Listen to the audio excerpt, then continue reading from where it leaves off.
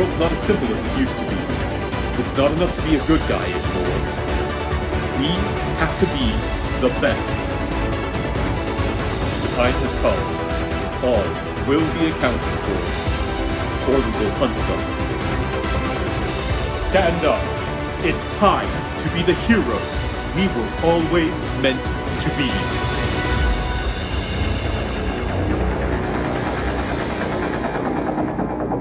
Okay, Aldo, tell us your story about butts. So when I used to work at the comic book store, and it was like, and people's annuals were coming out, I had to write everything down by hand of like the stuff we were selling, so people would come in and grab Batman annuals off the shelf. So I had to like write them down. So as I was writing them, I would like whisper to myself, and it'd be like Batman anal 2017, and I would do it like just loudly, just quietly enough that like you'd be like, I'm sorry, what? But like you wouldn't, not loudly enough that like you could definitively say I definitely said that. So that was like some weird sort of sick joke I like to do on customers, and just see like peek up and look at their faces as I'm going like, you know, oh, Lobo anal, okay, 2014. Oh gosh. I worked in a registration office, and people would call and I'd say, registration, this is John. And I would always mute my phone after I said that while they were giving their spiel, like, oh, hi, I'm trying to cut, because it's always the same, and they could just turn on autopilot to listen to it. And so to everyone around me in the office, they'd hear me do the old Adam Sandler Cajun Man registration. And so throughout any phone call, I'd can I get the verification number on the back of the car? Verification. I just like a dog with a bone, just relentless, just would do that joke. I never got tired of the joke. I don't know about everybody else. I never got tired of that joke. It was so dumb, but I suspect a couple people got tired of that joke. Well, they never spoke up loud enough, so too bad for them. Steven, you wanted to talk about comics? I did want to talk about comics, but this comic's exhausting. It is. Yeah. I'm not sure that exhausting means bad. Just that it's exhausting. It's a thick boy. It's a thick boy. The Earth X thick boy. There's the episode title. There you go.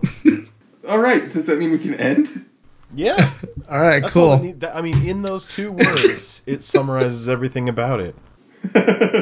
Hey, is Hulk like a gorilla in it? Thick boy. Oh, of course.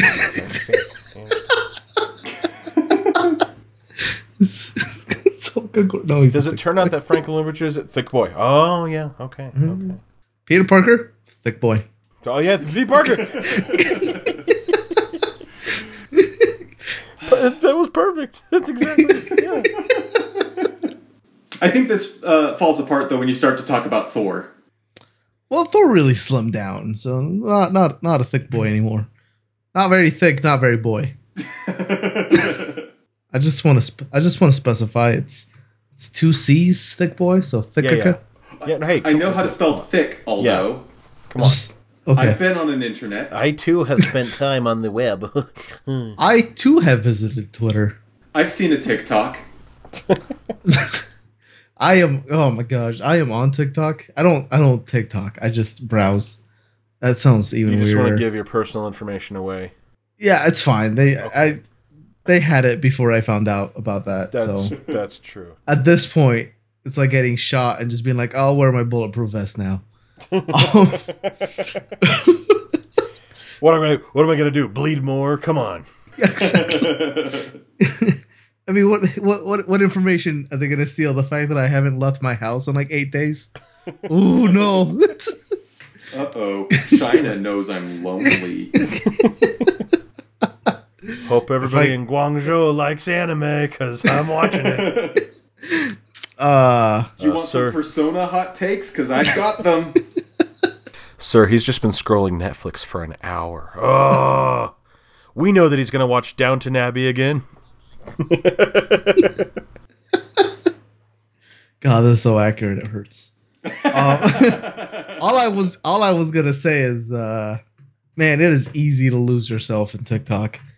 I don't know what it is about their Well, there's been algorithm some or their funny crap. UI. Like my sisters will send it to me, and there's some funny crap on there. It's just, you know, It's just the way they have it like laid out, like the way TikTok is designed. They have okay, so I'm not even kidding about this. They have like anti ads. They have like a thing where like if you've been scrolling for too long, there's like an official TikTok video that pops up, and they're like, "Whoa, hey, you've been scrolling for too long. When was the last time you went outside?" And you're just like, "Oh my gosh, has it been that long?" Or the one I most commonly get is like, "Hey, you've been scrolling for a couple hours, bud. Don't you think you should go to sleep?" And it's like, "Oh, wow, it is 2 a.m. Yeah." That's like the Nintendo DS games that would be like, you've been playing for a while. You should probably save and take a break. Yeah. that makes me double down on like when Wii is like, why don't you take a break for a while? I'm like, hey, why don't you shut up? Or I'm going to turn you into garbage disposal. Like, come on. You are a machine. You are not the boss of me. This is how it gets started, everyone. This is how Skynet, they start kind of just kind of nagging you. Just kind of like, you wouldn't be so fat if you got off the couch while you played. It's like, we know that you can make Mario jump by just shaking your wrists, but you're really supposed to get into it. Hey, don't you tell me what to do, Nintendo. Don't you tell me what to do, Netflix. Yes, I'm still watching. I will forever be watching. I will never not be watching. So just assume yes next episode. Jeez. I don't need this kind of and then it gets a little bit further and I'm looking for John Connor. It's a very short leap. That's a pretty quick leap. Yeah. Yeah, you give him an inch and then Skynet. Yeah. It's all of a sudden you go like from, hey, you should take a 15-minute break to get to the chopper. Yeah. Real fast. Yeah. I'm really surprised that the end of the world was a pandemic because there were not as many movies about that. Oh, man. Do you guys know the YouTuber Dan Olson? Yes. No. Yeah, Folding Ideas is, I think, the name of his channel. He, at the beginning of the pandemic, I think he went to a dark place. I just want to point out I haven't followed Dan Olson in like a year or so. I don't know what started turning me off about his stuff, but like, it's probably the fact that every video was 45 minutes. Oh, he's done a lot of shorter ones recently. Oh, maybe I'll follow him back.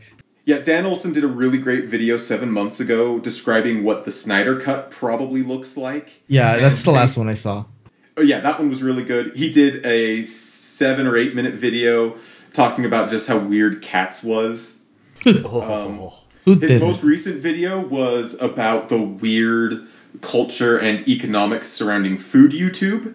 That one was only about 22 minutes. About 2 months ago when the pandemic started, Dan Olson made a video called I Can't Stop Watching Contagion. And it's just like him sitting on the couch being sad for like 16 minutes. And it's actually really compelling. Jeez. Why don't we talk about a comic? Is that why we're here? Oh, yeah.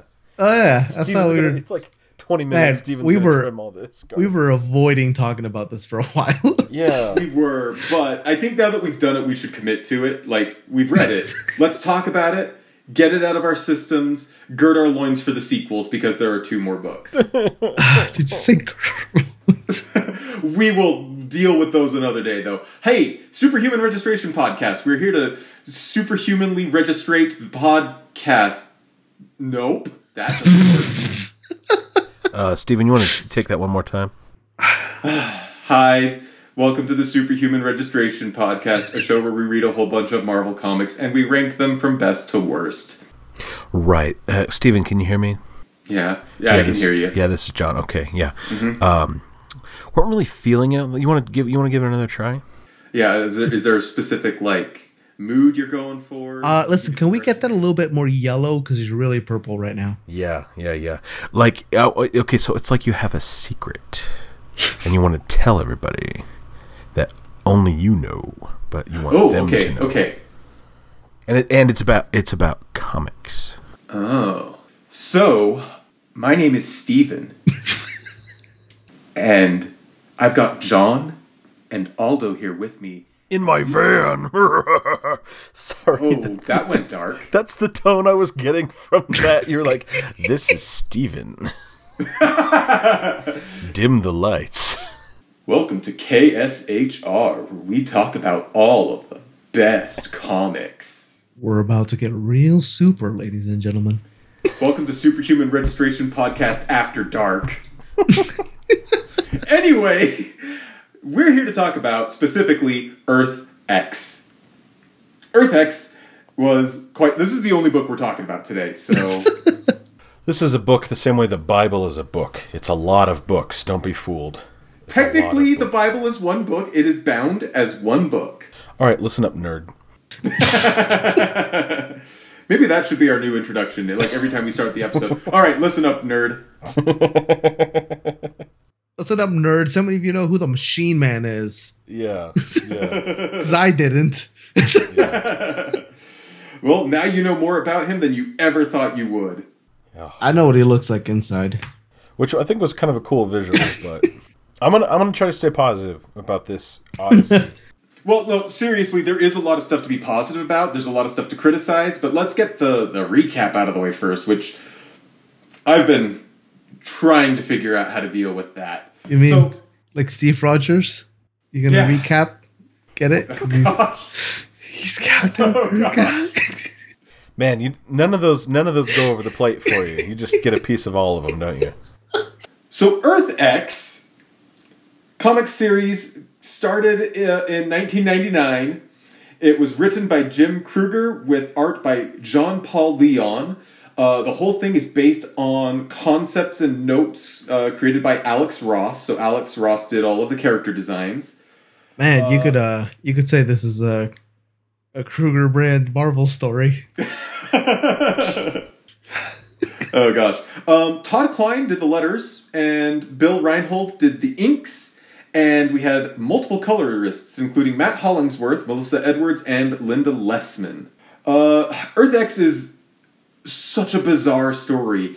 It's basically intended to be almost an epilogue to the Marvel Universe. Like, it's an Elseworlds coupled with, like, what if the universe ended? It takes all of the Marvel Comics characters, pushes everything forward probably about 15, 20 years from the now, or at least the now that was comics as of the late 90s. It has... Every character is different than how you remember them. So Captain America is no longer, like, the stalwart patriot. He runs around in a Stars and Stripes toga with the letter A carved into his forehead. And he is kind of fighting the good fight, but he's completely demoralized because the world has completely gone to crap. There has been some sort of mysterious event that part of the plot of the story is uncovering what this event actually was that has mutated the entire Earth's population. So every person on the planet is now superhuman in some way or another, with the exception of Tony Stark, who has kind of secluded himself in a huge bubble because he thinks the contamination is gross and dirty and he wants to stay human. And when you put it that way, it sounds pretty racist. I mean, it's Tony Stark, so it probably is a little racist. I thought it was just Howard Hughesy, but, you know. I think rather than going through each of the different characters, it's probably best just to describe, like, the broad overarching plot and basically sum up all the revelations, understanding that a lot of these revelations actually come about very organically. And I think probably the best way to really start is to start with the framing device, which is the Machine Man character created by Jack Kirby, and that's about all I know about him. He's a human-appearing robot who is taken to the moon by the Watcher. The Watcher has his base set up on the moon where he is watching the Earth, but the Watcher has been blinded, and so he can't see what's going on Earth anymore. So he basically abducts Machine Man, forces the Machine Man to start watching the goings-on on planet Earth, describing everything that happens to him, and in the process of doing this, the Watcher also explains the entirety of the history of the Marvel Universe. And how... This is actually the big twist, so I'm just gonna, spring this right up front. The big twist is that the Watcher reveals that the Earth itself is basically an egg that contains the, a baby Celestial. The Celestials, we've kind of seen them in some other comics that we've read. They popped up in the Neil Gaiman Eternals book that we read. The Celestials are enormous, godlike beings, and apparently they procreate by laying eggs basically in other planets. And then they manipulate the native life of those planets so that they develop superpowers so that they can essentially be antibodies protecting the planets from invasion from other forces. And then the eggs eventually hatch, a Celestial comes out, and the planet is barren, and everybody on the planet basically dies because they fulfilled their purpose. And so that's the big twist. The Watcher is basically a servant of the Celestials, and so he recruits Aaron Stack so that he can keep an eye on things, and also the whole Watcher, we don't intervene thing is bullcrap. They actually do intervene specifically to further the cause of the Celestials and to prevent any harm from coming to the embryo inside the planet shell. Also, Aaron Stack is the Machine Man, just in case. Aaron Stack is the Machine Man. He's X-51. He gets called all three of those things. He has a lot of names. That's the big revelation.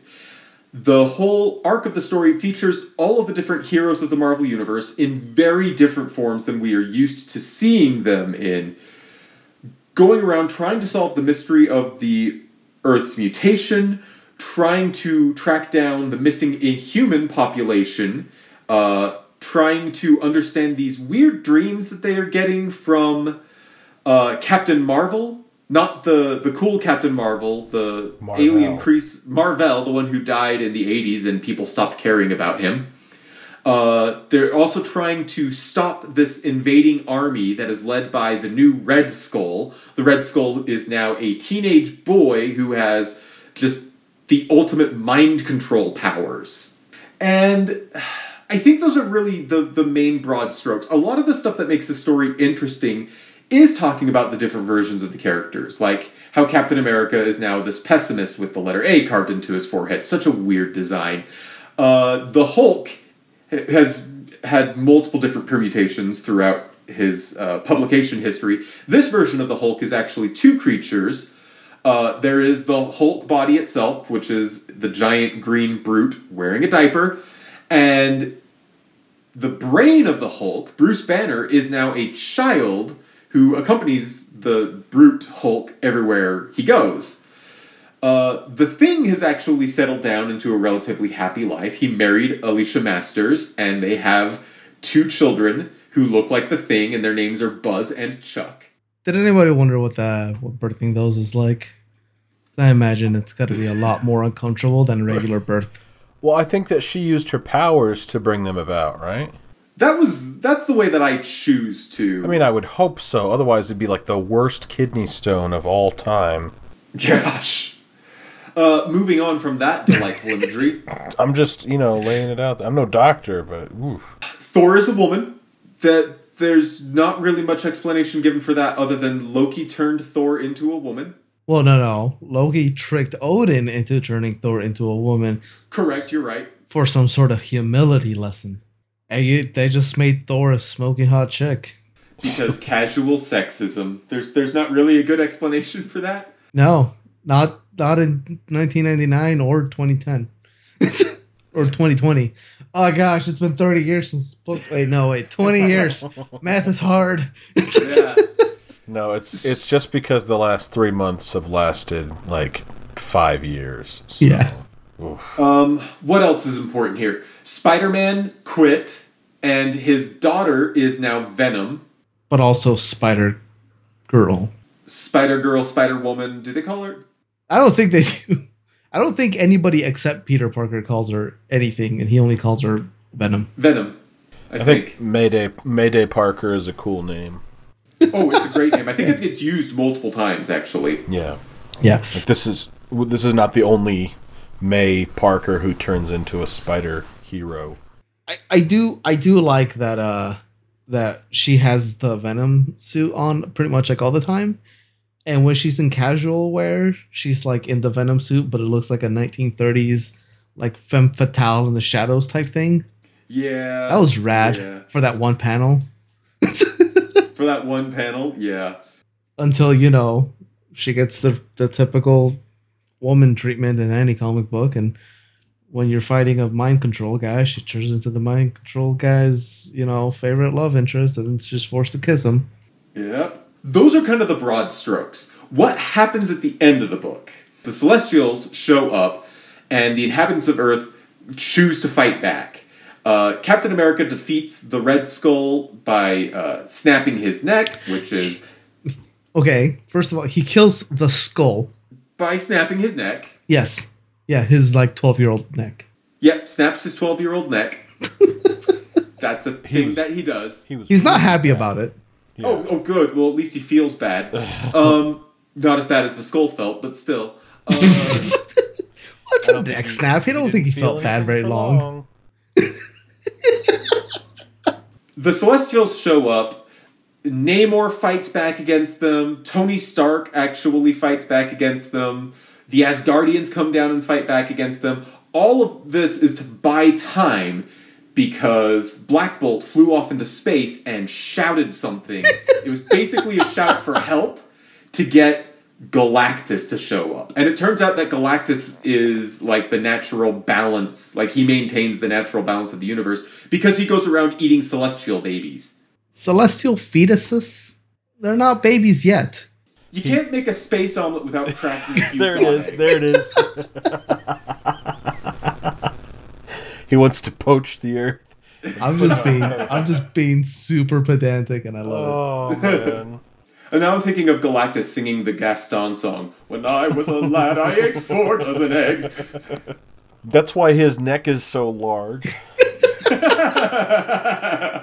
I'm a real good hunter, right? You're the best hunter, Gaston. Okay, thanks.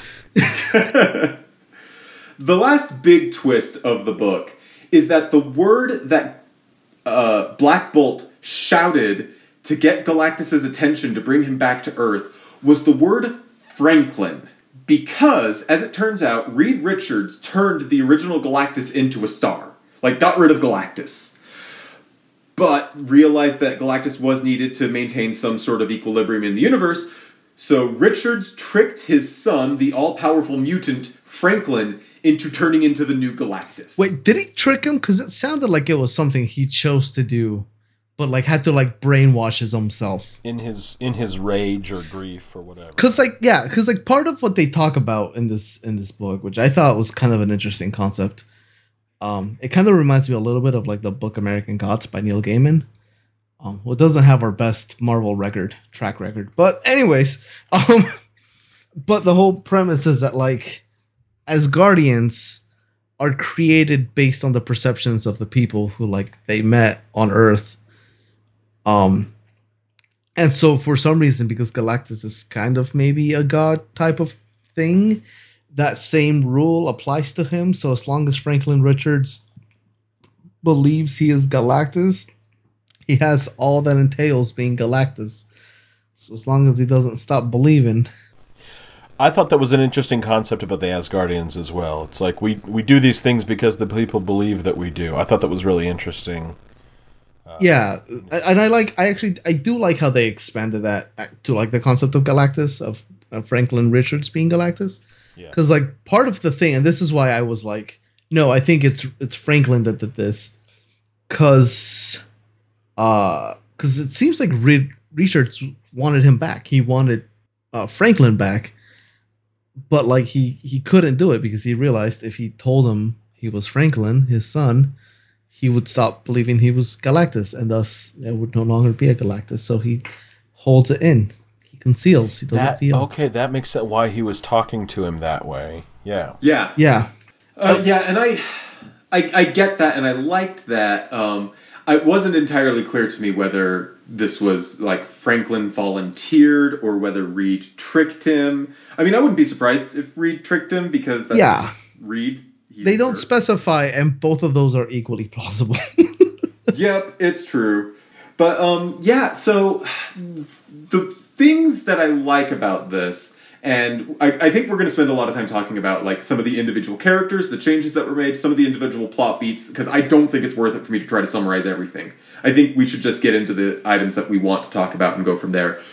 But some of the things that I like about this, I do tend to like comics, especially superhero stories, that adopt a certain amount of like grandiose religiosity to them. It's what I like about the Jonathan Hickman Secret Wars. It's what I like about Silver Surfer Parable. And so this is the grand unifying vision of the Marvel Universe. In a way, it's the grand unifying vision of one version of the Marvel Universe.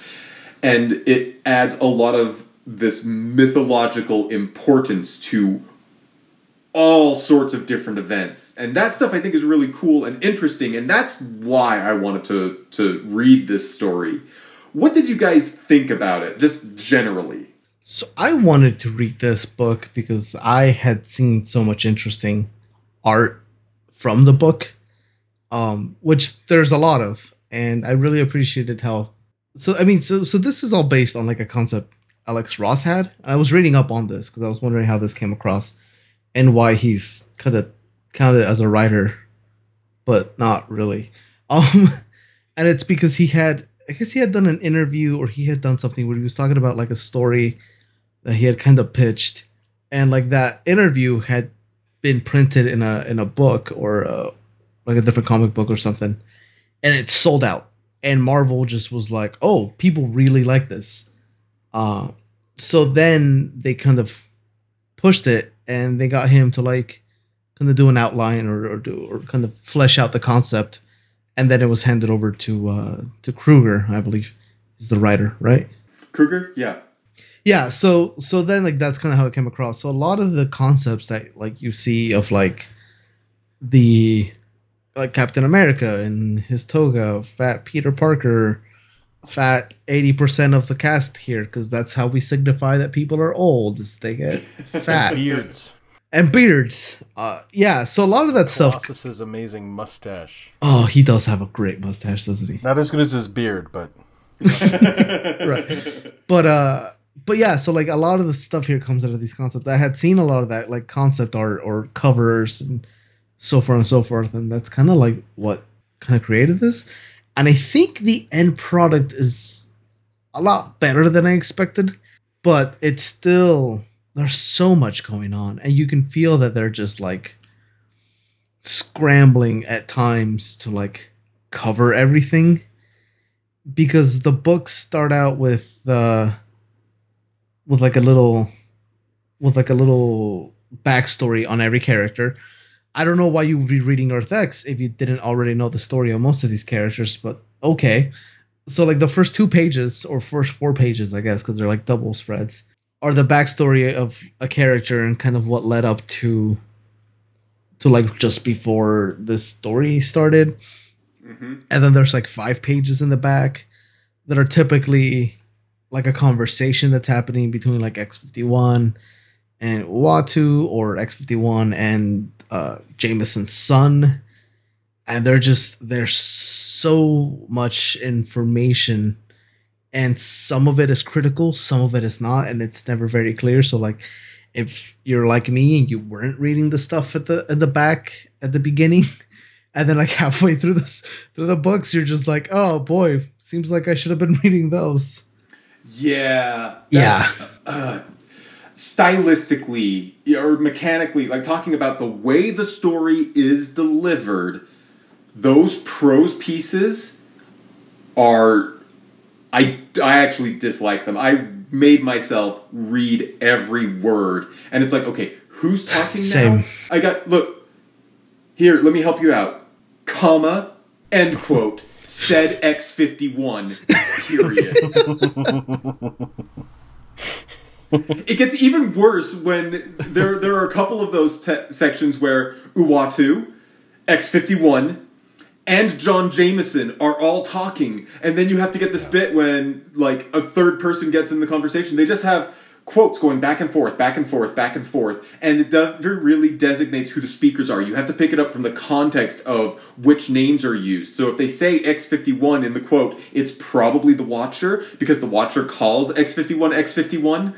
And then, but you'll get this moment where it's like, excuse me, hi, in case you forgot, I'm John Jameson, and I am also here, and I need to talk now, because they never use narration, it's just quotes. It should be like conference calls where you speak, oh yeah, this is so-and-so talking, this is so-and-so talking. Can you hear me? The readers have to work out one of those logic squares like in math class in elementary school. Okay, the wolf doesn't live next door to the chicken, but the human has to live in the greenhouse, so... Or format it like a script.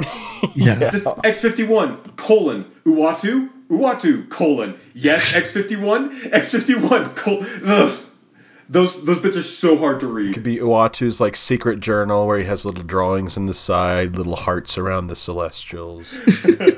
Yeah, so like when you're like, I don't know, it's like sifting through those pages and you're just not really reading them, you kind of pick up stuff that's oh, they're talking about Wolverine, and they're talking about various X-Men characters. Okay. Interesting. Can we talk about Wolverine and Jean Grey? Hold on one second. Okay. Hold on. But then, like, other times as you're like scrolling through those pages, you're just like, there's a lot of text, and there's not like titles anymore. So that's when you realize that you're like, oh, they're not just talking about characters. It's a conversation about what happened to those characters. And this is a big conversation about important stuff. Oh boy, I am 8 issues deep. But yes, Wolverine. Wolverine finally gets Jean Grey and picks booze. Yeah, he gets all. I love the fact that like his their mutant power stopped working, and Wolverine is pretty insistent that like his healing stops him from getting fat and getting drunk, and he is fat and drunk. Yeah. Gosh. This was late 90s, early 2000s. This is like Wolverine at the height of his popularity, and they chose to portray him as just the biggest deadbeat. He is sitting on the couch with an I'm with stupid t-shirt, scratching his belly, telling his trophy wife, who has let herself go, to go get him another beer from the kitchen, only to find out that he's not actually married to the person that he thinks he is. Like, I kind of love it. I like it when a story is willing to take shots at the most popular character in a way that is not respectful or reverential. Especially those characters who are like overhyped and overexposed. And on every single team and always included. And if there's a new character, their first issue has a healthy scoop of Spider-Man or Wolverine, Yeah. Yeah. But there's also like a bit of really clever foreshadowing that goes on. Bruce Banner. We have to, like, there's so much hopping around as we talk about this, so I think... You mean like the book does? Yeah. We're going to have to get used to a little bit of conversational whiplash to cope with the whiplash from the storytelling. So before we whiplash into Bruce Banner, I do want to point out that even in the book, they point out how whiplashy the book is. When X-51 is kind of really settling in like the first couple of issues, he's like, oh, now we're in Europe. Wait, why am I looking in New York again? Oh, this is New York, but it's a different part of New York. And like, you just kind of get used to it. Unfortunately, just like watch it all. Yeah, take it all in. But anyway, back to Wolverine and Jean Grey and Bruce Banner. So Bruce Banner had this dream from Marvel, Captain Marvel, and Marvel is dead.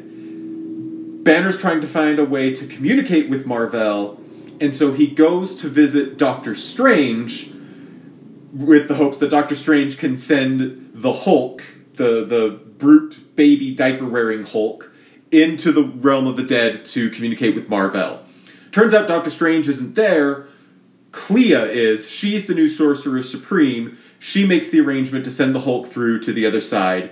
And on the other side, the Hulk meets with the ghost of Stephen Strange. And what you find out is that in the Land of the Dead, all of the dead heroes are still acting as if they were alive. They're engaged in all the same sorts of fights that they had when they were alive. And they think all of the living heroes are dead. Only a couple of characters are aware of the fact that they are dead. And they are characters who are somehow like straddling both sides. They're both dead and alive. So Stephen Strange, for example, is dead, but like only his spirit form died. His physical form is still alive in the real world. So he is aware of the fact that he's in the Land of the Dead. Jean Grey is also aware, and it's kind of implied that that's because of the Phoenix. My theory is that it's because her clone is still alive. Her clone is Madeline Pryor, and that's who Wolverine is married to.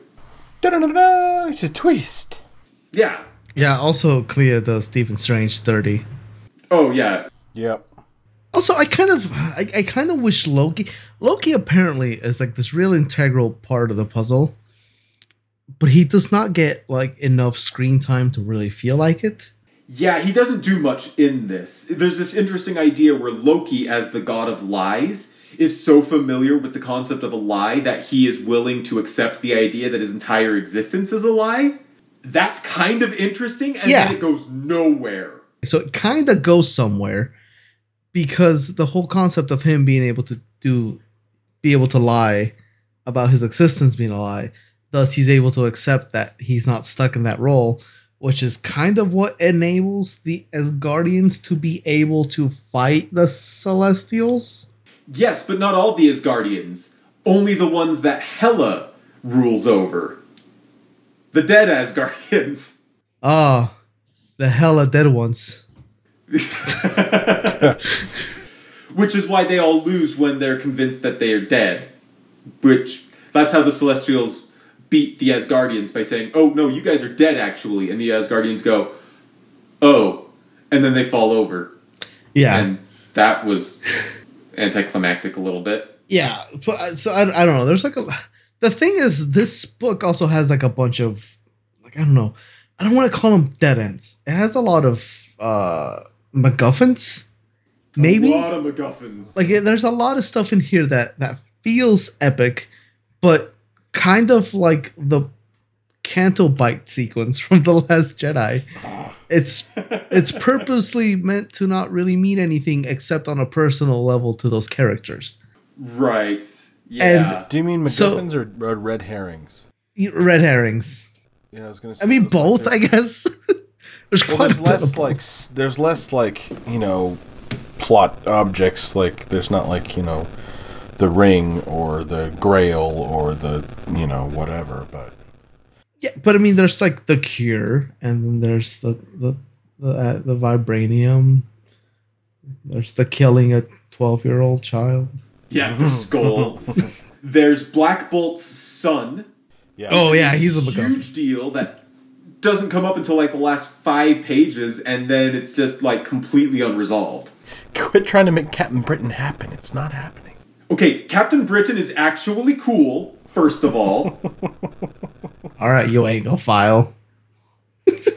Was Loki's mischief, was that revealed before Black Bolt? Like, we find out that, like, what ends up happening later in the real comics where the Terrigen Mists are released, like, do we find out that Black Bolt was responsible for that? Like, do we think that, like, maybe Loki was a red herring for, like, oh, it's Loki, it's up to something, and we forget to look at, like, one of the supposed good guys who, screwed the whole world over and blinded the Watcher?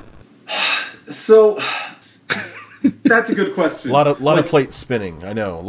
I don't quite understand what Loki's motivation is. Like, he tricked Clea into offing Doctor Strange, and then he gets convinced that he is not actually a god and tries to persuade the Asgardians. He kind of like wanders without purpose in this story. Yes. That's kind of the impression that I get. Meanwhile, Black Bolt seems like he is doing things out of a wisdom and a surety that I don't know is really native to the character. Like, he purposely blinds the Watcher so that he can purposely release the Terrigen Mists, and I don't know. Like, and then they don't tell Reed Richards that it was his fault. Oh yeah, and then they don't tell Reed Richards that it wasn't his fault. I guess they're like, he's so busy wallowing over his guilt over the death of Sue and the Human Torch that a little bit more guilt isn't gonna make any difference. Because did we talk about that? Did we mention how so Reed Richards was about to do like the one good thing in his life that wasn't like we're gods amongst men, and he was gonna solve the energy crisis in the late 90s, I guess. And he was creating like vibranium towers, and then a scientist fell. And everything broke. And because everything broke at the same time that the Terrigen Mist was hanging about, he thought it was his fault that suddenly everybody was mutated. It was just good timing on Black Bolt's part, I think. Yeah. And also that person that fell into the vat of like acid a la Joker style. Actually, they call it out too. Like Jack Nicholson in that Batman movie. Like Jack Nicholson in that. Yeah, I remember that. Yeah. And now that person is what was her name? That's Iron Maiden. Iron Maiden. Also, man, that kid is not Iron Maiden. Sorry, Skull. Boy, that kid is hateable. Oh, he's the worst. That's the point, right? Yes, but like he's well done hateable because like even the part where he's like you're worse than Hitler, or they compare him to Hitler, and he's like, who? I was like, oh, you brat. Oh, get off my lawn. They try so hard to make that kid hateable so that you don't feel bad about the fact that Captain America just snapped a kid's neck. It doesn't work. It worked for me. Didn't work for me. I'm like, I don't want to read a story about Captain America killing children. I don't care how bad the kid is. Well, good thing for you is they don't dwell on it. He was mind controlling millions, right? By the end there. I mean, close to. He was in New York. What about like every kid in every horror movie who are like, hello, Danny? Like, yeah, what about the kid in Brightburn? Yeah. Sometimes kids need to die, Steven. Only evil children. Only evil children. I love that the parent on the podcast is the one who said that. You can trust that I'm speaking from experience. I don't like that. Boy. Don't like that at all. Other people's evil children. My evil children can be fixed. Other evil children can't. My children aren't evil. They're asleep. Ask me tomorrow when they're awake. Speaking of Dan Olsen, which we were earlier, Dan Olsen has a YouTube video called The Thermion Effect, which describes this argument pattern among like people discussing works of fiction, where they use in-universe logic to justify the actions of the characters taken and kind of the limitations of that. And one of the things Olsen says is that, I'm paraphrasing here because it's been a while since I've watched this video, the Thermion argument doesn't account for, or doesn't take into account the fact that a work of fiction is a construct. The internal logic doesn't necessarily have to apply because ultimately what you're dealing with is a creator or a group of creators who have a vision and they are translating that vision into a work of art. So if you object to a work of art based on what it depicts, because of the vision that they chose to portray, defending that via in-universe logic doesn't address the issue. I bring this up to say, I don't care what the rationale is. I don't want to read a story about Captain America murdering kids. I mean, I'm just saying I could read like, I don't know, maybe 2 more issues of that. Just go full Anakin Skywalker on the kids. Oh no. Anyways, I'm guessing that's not in the sequel book. So the point is moot, and let's move on. I've actually read the sequel, not the third sequel. I've never read Paradise X, but I've read Universe X. I actually remember liking Universe X better than Paradise, or better than Earth X. It's just tricky because there's a lot here that's good. I think it's that, like, what's good here, it's just really dense. It's super dense. It's there's some interesting stuff here, and I didn't expect to like any of it, but the plot intrigued me, and because sometimes I'm just okay, it's another alternate take, so it's really just like spot your favorite character and how are they different? Ooh, you know, yeah, and that can Black Panther's a furry now. Speaking of characters who don't go anywhere, Black Panther. He really doesn't go anywhere. He sits in his chair the whole time. Yeah, Black Panther is more prominent in the sequel, as is Black Bolt's son. Yeah. Magneto actually finally shows up. They mention him in some of the back matter, but he actually matters in the plot in the sequel. This could have been called A Funny Thing Happened on the Way to the Inhuman Wedding. Which never happens. Yeah. Is that really why they came back to Earth? They left Earth and they're in a huff and then they're like, well, we have to go back for a wedding. Like, It's just odd to me. Yeah. I don't know. I also like the Inhumans. I'm like, You know, we had that good Black Bolt we read, and, you know, him being kind of like, his look in this comic was cool. And him being kind of like, okay, go do your thing. You get to shout real loud now. Because you never get to do anything like that, but here you go, and then, yeah. Can we talk about some of the stuff we liked, though? Yeah, I mean, I have been. Yeah. Can we talk some more about some of the things that we liked? Here's what made me realize I have to read more comics. This is our how many comics? Over 100 comics, over 100 stories that we've read. And I need to read more comics because looking at this art, all I can think of is, hey, this looks like David Mazzucchelli. And I've made that same comment a million times. So I need to read more comics so that I have more of a, visual dictionary to refer to be more specific about the art and why I like it. I specifically wanted to point out the really cool page. This is issue 12, I believe. Page 5 in the app. Yeah. Where we get a cityscape, all the Celestials just standing doing their celestial thing. The city, and then single face panels at the bottom of all the heroes and main characters there, including Colossus with his sweet mustache. Across the bottom, so that was a cool panel. Oh yeah, that page is really good. Yeah, so I don't know if it's the inking or what it is, but yeah, it reminds me of David Mazzucchelli. So I need to learn more artists so I can better describe this in the future. But that's where I'm at right now. I thought it was a well-made book. Yeah, I don't disagree with you that this looks like David Mazzucchelli, but when I was reading it, my thought was, this looks like Chris Samnee. Yeah. Aldo, Steven can't hear me. I did a cool mute thing. Hey, do you know who the heck Chris Samnee is? I'm gonna play it off like I totally know who it is. You just tell me. I don't know. Have we read him before? I think we have. I don't know. Anyway, no, I don't think I know. I'm gonna jump back in. Yeah, Sammy Samster. I love that guy. Samnee boy. You guys know who Chris Samnee is? Yeah. You do. Totally do. This is not the sound of me looking him up.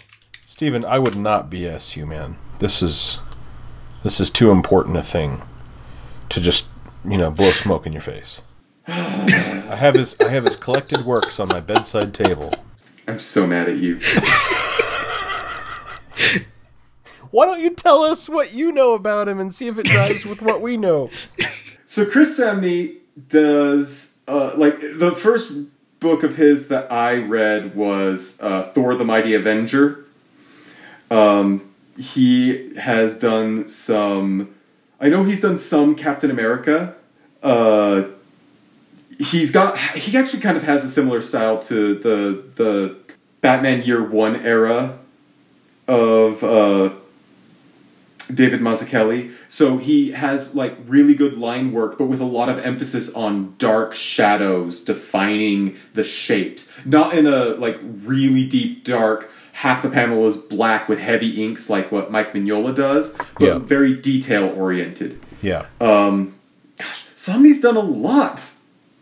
He's just done a lot. He's good. Sorry. Chris Samnee's one of my favorite artists, and I swear that I learned about him from you, John. Apparently I'm wrong.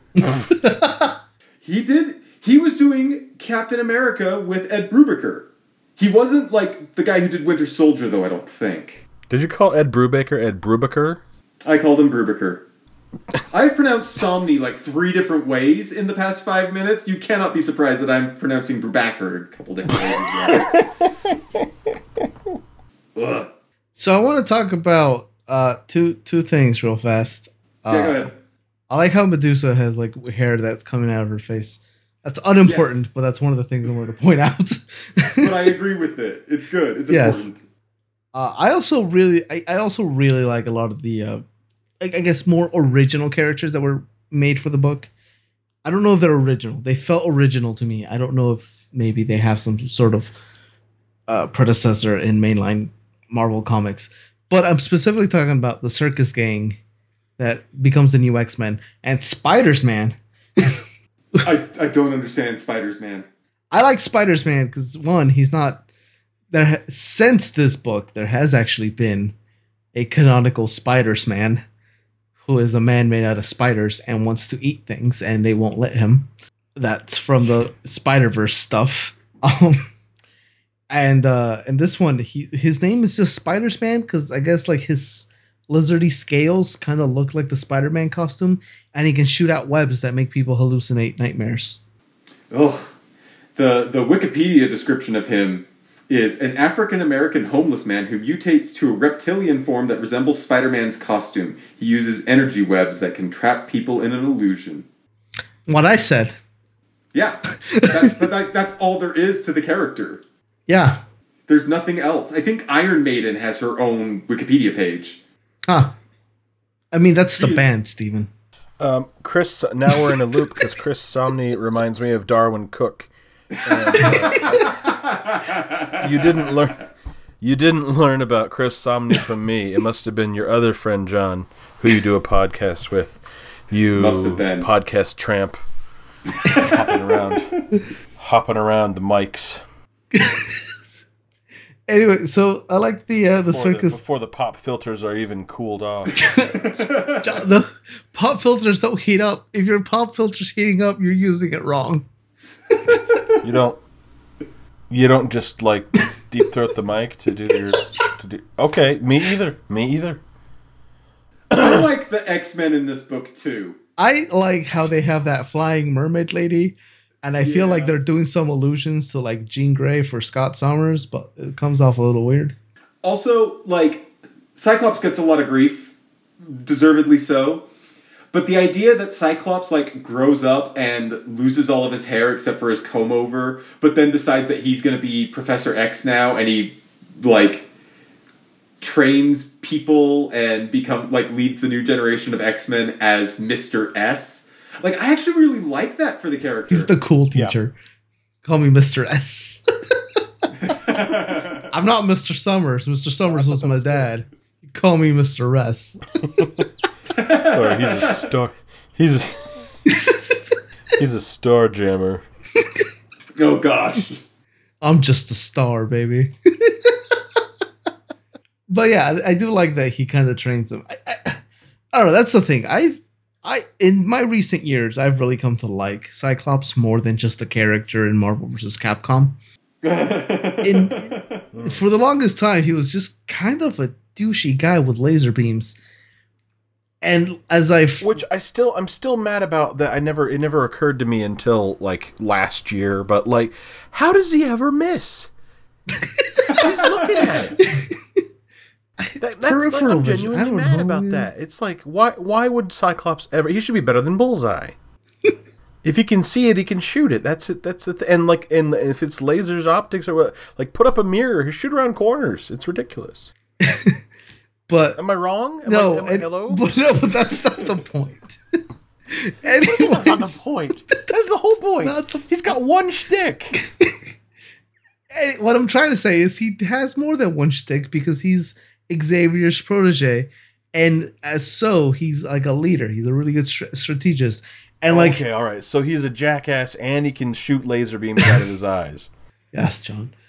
And it kind of bothers me that one, John keeps bringing up the laser beam thing, but two, that, we talk about Captain America and we're like, oh yeah, he's just like a strong guy, and everybody's like, but he's a really good strategist. And it's like, so is Scott Summers, but he never gets that due. Like nobody ever praises him for that. And like that dude like leads a nation pretty much at this point where we're at in the comics. And I feel like, and I don't know, he was meeting Che Guevara for a while. Like that was my favorite. Same. Cyclops. Yeah. Cyclops the Revolutionary was my favorite version so far. So him kind of being the guy that trains these new X-Men and also isn't being a manipulative brainwasher is kind of nice. He's become a better father than his father. Yeah. Oh. Anyways, I'm done with that rant. Another thing that I liked, Spider-Man getting back in the game. Yeah. Like, I didn't love how Spider-Man was like, hey, May, don't help people. It's not cool. But then, at the end, when Spider-Man rescues Steve Rogers from the skull, he's wearing, like, the dumpy store-bought version of the Spider-Man costume. It says Peter Parker Spider-Man on it. It always fits. Yeah. But we get this great moment when he's masking up and he says, it's responsibility that brings power. It's knowing what needs to be done that brings strength and courage. And it's like, I love that little twist on the great power, great responsibility thing. Yeah. Like, the whole thing about Spider-Man is, responsibility comes with power. If you have power, you have a responsibility to use it correctly. But at this moment, Spider-Man realizes that his desire to help people is what makes him powerful. And so flipping the great power, great responsibility thing on its head like that actually got me a little teary-eyed. I thought it was brilliant. Yeah. I don't know that it justifies his whole arc, but it's good enough. Like, that moment, I'm like, this moment is good. I will give you this book. I had a conversation with another friend who's a really big Spider-Man guy. It's Lucas from Big Shiny Robot podcast. And this was back when like Homecoming first came out, and I was real unhappy with Homecoming. And I remember kind of talking about how I hated that Peter Parker had did not have consequences. And part of the conversation was like he was talking about how like I was so hung up on the idea that like the great power, great responsibility needs to be a factor. What I was trying to say and didn't know how to verbalize was that there needed to be consequences. Because more often than not, and he put it this way, is that Peter Parker doesn't understand responsibility. He mistakes responsibility with guilt, or vice versa. Ooh. And I thought that was really interesting.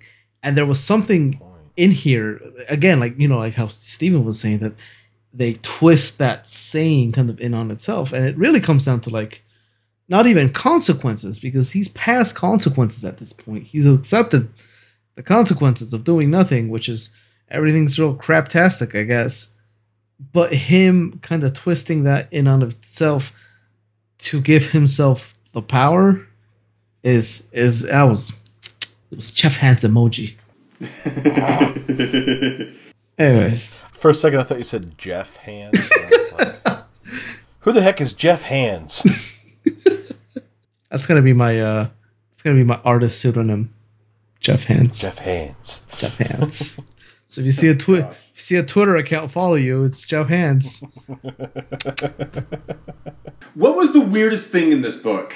That is a really good question, because the first thing that popped in my mind is the I'm with stupid shirt that Wolverine's wearing. But I want to say, okay, I think the weirdest thing, and I think this is almost even contextually, this is the weirdest, to me, the weirdest thing, is the fact that, okay, this is leading up to the weird thing.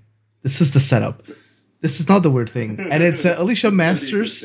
Alicia Masters is an Inhuman with the ability to give life.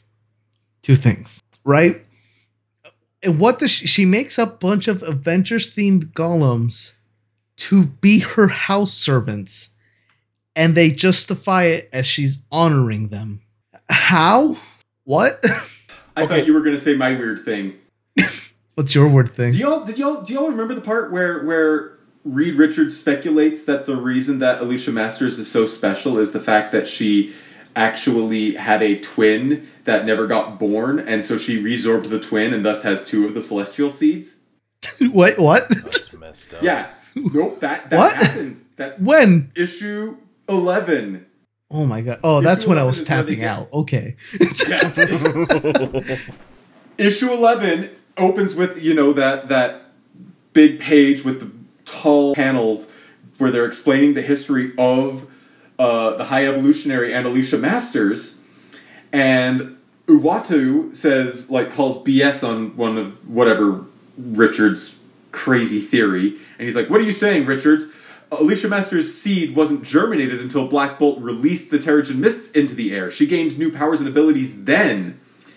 And then Richards responds and says, perhaps Uatu, she had two seeds, one which had been germinated long before Black Bolt's attempt to save his people. After all, look at Ben and Alicia's children. Twins run in the family. Like, what does that mean? Can that mean anything other than she Dwight Schruted her, in vitro twin, or in utero twin? Oh man, I missed that bit. No, I took a Strength of a man. screenshot. My technique for taking notes for the podcast is to actually screenshot pages and then write on them. And I just screen capped that and wrote ugh. It's not a bad idea. I might do that. Yeah, boy, that's I guess like an unborn twin. That's a lot to take in. It's not that much. An unborn twin is not that big. All right, that's fair. I don't have a lot of experience with unborn twins or twins in general, born or otherwise. Well, if I can put out my card there, they don't sleep for a year, and neither do you. I'm starting to forget months and months and months of last summer just because it was just no sleep. You see, there's two of them. And you only have so many arms as a parent. When you have twins, they should issue you a third parent or some sort of live-in help, Sister Maria, Mary Poppins type nanny. Because I mean, anyhow. John, that would imply that you live in a country that actually cares about your health and well-being. You're right, I forgot. Actually, can I say though, the more we read post-apocalyptic books, the less I want to read them right now. Yeah. Norman Looks like Black Osborn Mirror. as It's the like Black Mirror. Yeah. Shelving their season, being sorry, reality's too close. Norman Osborn as the president. White. Sounds like an improvement, and he used alien DNA to make a big evil monster that takes over people's minds. Yeah, a stupid idiot boy. I don't know. He's what's a good phrase? Like a proud boy, perhaps, taking over America in some sort of movement across from California to New York. I think I would go with more of he's he likes to think that he's really, risque, really dangerous, and he likes to be in charge of things. So he's kind of like an edgelord. He's like that kid in middle school who bragged about having sex, and it's wait, you're 12. Shut your face. Yeah. No, it's funny that they have the evil, blatantly corrupt criminal billionaire supervillain being the president of the United States. But the Trump parallel is actually probably the Skull, isn't it? There's a lot of The petulant, stupid child. Yeah. Yeah. Oh, I don't like this book anymore. It just dropped several. It just dropped several. I can't. I just. Yeah. You know what part was real cool though? Deadpool Daredevil. Yeah, that was all right. I like him. Yeah. I like that he wants to die and he can't. I forgot what there's a character that dies right in front of him, and he's just like, man, I wish that was me. I think it was Stark. Yeah. Was it Stark? Yeah, I think Stark dies. Yeah, and he's like, boy, I wish that was me or something like that. And I thought that was. I don't get Tony's endgame where he just gets a ship and rams them. And it's why did you think that would work, Tony Stark? I don't know. Also, did you guys read the bit where apparently Ant-Man and his daughter are living somewhere in Tony's bubble? Oh, yeah. And he doesn't know about it? Yep. What? Yeah. That's one of those things in the back of the book that you read it and you think, is that important? And then you get to the end of the book and you're like, well, I guess not. Man, what a read. Richards? Yeah. I feel like there's something here, though. Maybe that's why there were sequels to it, right? Because the sequels are planned from the beginning too, I think. Oh. Because, like, Marvel finally shows up in issue X, which is the 14th part, which is after issue 12. Like, Marvel's been, like, hinted at through the whole thing, but he doesn't matter in this story at all. He matters in the next one. We get a cameo very early on from Adam Warlock. Yeah. Warlock doesn't matter in this story. Next one. Yeah. All of the stuff with Black Panther and the Vibranium, that's all next story, too. I mean, that kind of matters a little bit now. It kind of matters a little bit. It's very red herring in this story. Because you think the Vibranium is why the mutants are the way they are, and it turns out that they're not. Yes. But yeah, no, I agree that there's definitely, like, so much story going on that this kind of feels like Star Wars, where you can tell they're kind of setting up future stories, but they just did what they knew they could get away with and tried to see how that was received, right? Well, maybe, but I'm thinking about the original trilogy and like all these things going on. If this was like Star Wars, or if Star Wars was like this, then we'd not only get like a scene on Dagobah, a scene on Cloud City, we'd get a scene on a planet we've never heard of. That like the people on the planet had one time said, "Hey," to Han Solo in a bar, and we're gonna get a whole scene of their lives and goings on, and then we're gonna hop over to something else, and then we're gonna hop over here, and then we're gonna have two characters muse endlessly about. Remember when Yoda was a young pup? Yeah, me too. I remember that. Well, let's watch him some more. So the story's not like Star Wars as much as it's like the Star Wars extended universe. Oh, I thought you were going to say Rise of Skywalker.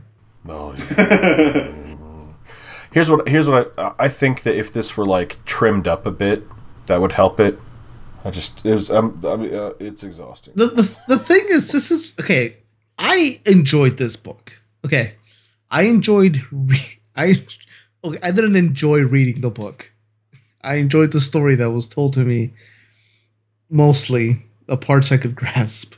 And I like this book, and I don't know that I would recommend this book to somebody because I don't even know if this is how the conversation would be. I'd be like, hey, you should read Earth X. Oh, really? What's it about? And I would just be like, you know what? Just don't. I would just give up because I'd have to explain the book. Like, listen, you can read it or you can not. I don't care. What's it about? Is that a prerequisite to get you to read it? Because if that's the case, then no. Yeah. What's it about? Well, I mean, it's about everything. Yeah. But it's not The Thing bad. has twins. Thing has twins. Oh! So there's this great moment. There's one other, like, great little artwork moment that I forgot about. It's in, it's either issue 12 or issue X, I think, when Namor joins in the fight against the Celestials. Namor, like, jumps out of the water, and he's like, you think we would have forgotten you? And he, like, rails on the Celestials for how much... I'm still on fire, suckers. Yeah. He pulls out the horn, and he blows the horn and summons sea monsters. That horn is the famous horn that Doom toots on. It is I who chooses to do. Fool, Doom toots as he chooses. That's I don't remember what it how that is. goes. Oh my it's so gosh. good. That's the horn. Nice. Do not toot. This book feels like it's not written for a regular casual audience. This feels like this is written for fanboys. 100%. And I'm not saying that's bad. I'm just saying there's so much here, from Easter eggs to story points to just characters in general. It's overwhelming. But if this is like, I'm assuming if you had like grown up and you were maybe 40 when this book came out, you had been reading Marvel stuff for like the last 30 years. Boy, this must have been amazing for you, I imagine. Oh, heck, again, like, I had the trading cards. And so it was like, I mentioned, I mentioned this the last time, like last episode. I'm surprised it took this long. This book helped to fill in the gaps from what I learned from the trading cards.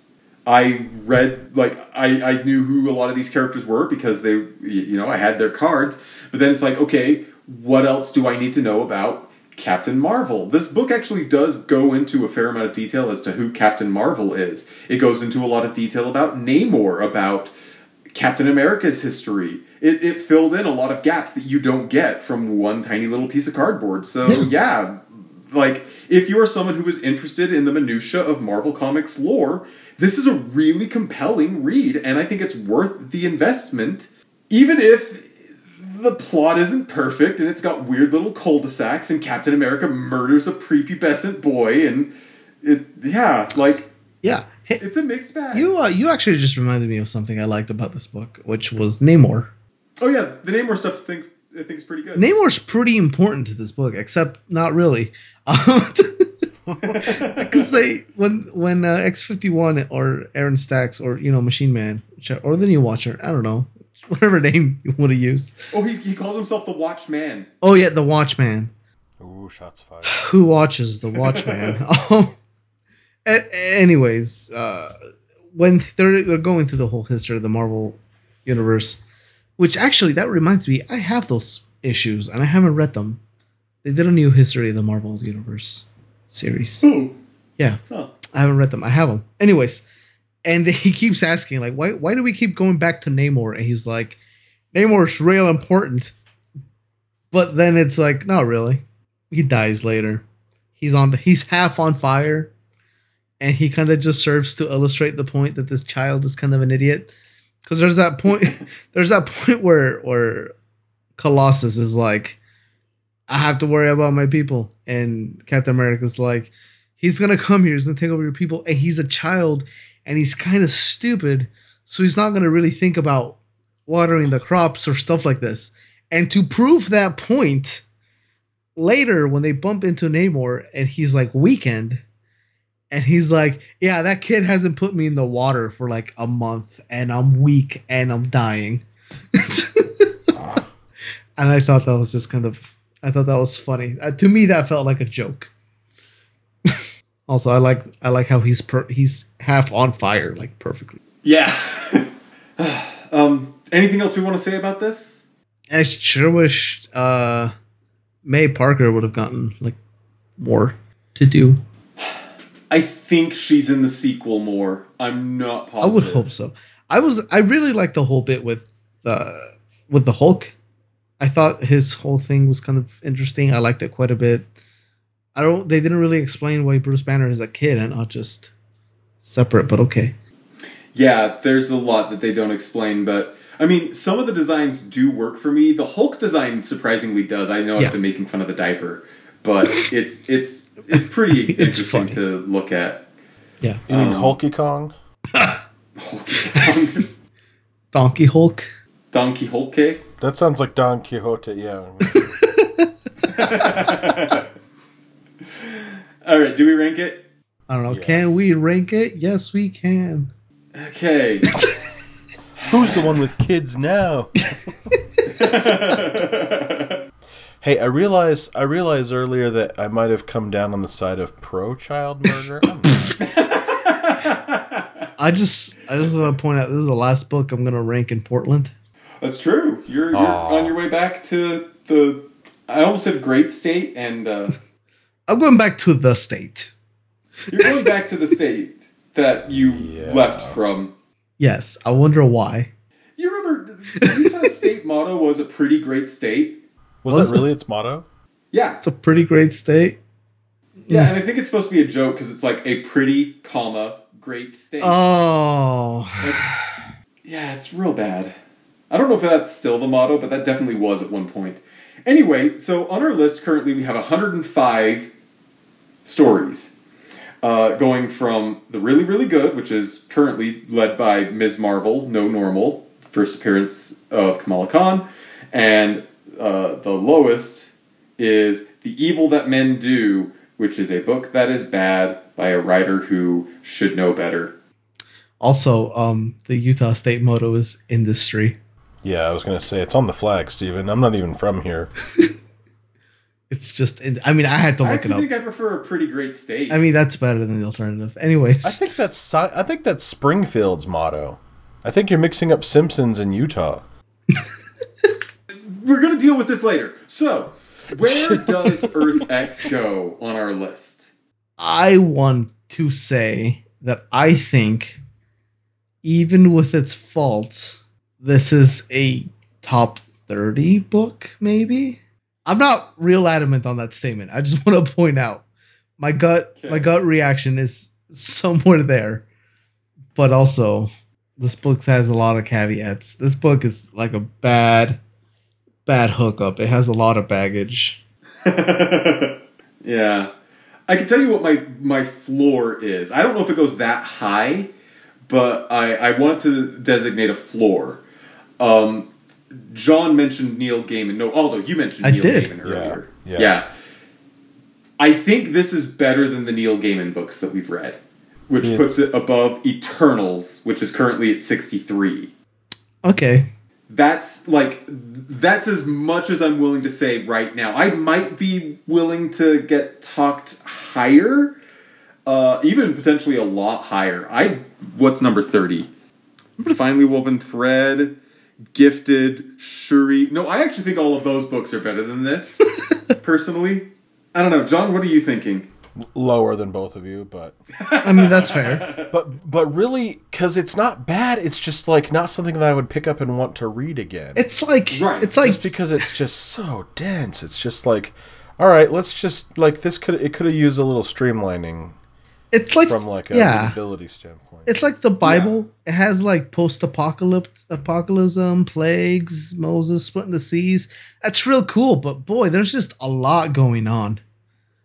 Yeah, you want to read Revelations. You want to read like the books of Samuel because that's where David throws a rock at Goliath. But once you get to like Deuteronomy, you just snooze. I could be persuaded to go higher because it's democracy. But I just what am I going to reread again? And I actually would not mind rereading this, especially now that I kind of know what to expect. Yeah. I read this book when I was an older teenager. I was probably about 18 or 19, I'm guessing. This is the first time that I've ever actually made myself read all the prose bits. And it turns out they don't actually add that much. So once you have an idea of the plot, like this book is actually pretty fun to just go through and read snippets again. It's like, ooh, you know what? I just want to read the bits with Scott Summers and the X-Men. So you flip through and you look for those. Or, ooh, I really just want to read the Spider-Man stuff. Or I just want to see Diaper Hulk in the Land of the Dead. And like there are some really good moments that are worth going back to, I think. Because I did. But Steven, if you don't read the prose, how will you ever know that Nightcrawler died because the Terrigen Mist canceled out his mutation and he looked like a human and the people felt betrayed that he was a human and then they killed him for it? I just remembered what actually happened to Nightcrawler in this universe, and that's not the full story. Well, bit of a bummer. Yeah, let's put it lightly. Well, just on that premise alone, I'm gonna drop it down a little. No, what actually wound up happening to Nightcrawler was more interesting for what it's worth. Oh gosh, yeah, I just scrolled down. Like Moon Girl and Devil Dinosaur, I think is better. Yeah. The Black Bolt we read, I liked better. Secret Wars I liked better. Yeah, I'm kind of like I don't care about Howard the Duck. I don't care. Like people think he's the greatest. I just don't care about Howard the Duck, and that's our number 58 right now. Mm-hmm. And I would put this above Demon Bear. Yeah, you know what? I kind of like that placement between Demon Bear and the Star Wars manga. Yeah. Puts it above Howard the Duck. John, what do you think? I like Demon Bear more, but I also am outvoted and don't want to talk about this dense brick of a Yeah. I will live to fight another day. I think this whole area is pretty good because remember how we talked about Secret Wars and how reading Secret Wars felt like homework? Yeah. Yeah, this also feels like homework. Yeah. And this puts it in the same neighborhood as Secret Wars. But Secret Wars is an easier reading assignment, so Secret Wars goes higher. There you go. That's a good rule of thumb. And Captain America may kill a child in this, but Oh my gosh. at least nobody inexplicably turns into a Native American in a way that is kind of suspect. So yeah, no, I like it. Let's put it between Star Wars A New Hope manga and The Demon Bear, which would put it at the new 56. What do we got for next time, Steven? I forgot we got to do this again. Okay, so next time, because we've got moves that are happening and all sorts of other things, we needed to do a little bit of a lighter reading schedule. So we're doing another single issue roundup. I don't know that we ever came up with a good name for these episodes. Each of us is suggesting a single issue story that we're going to read. So we've got 3 stories for next time. John recommended that we read the Thanos, or how do you pronounce that word? Thanos. John recommended that we read the Thanos Annual from 2018. Sounds like you're pretty excited about this book. Have you read it before? I've only read the Christopher... It's a couple different stories from different writers and artists. I've only read the Chris Hastings story. Which, I mean, like, cards on the table, I'd follow him off a cliff. So, just really funny. Really funny. And this is top-notch writing in this one. And the art is really, really good, too.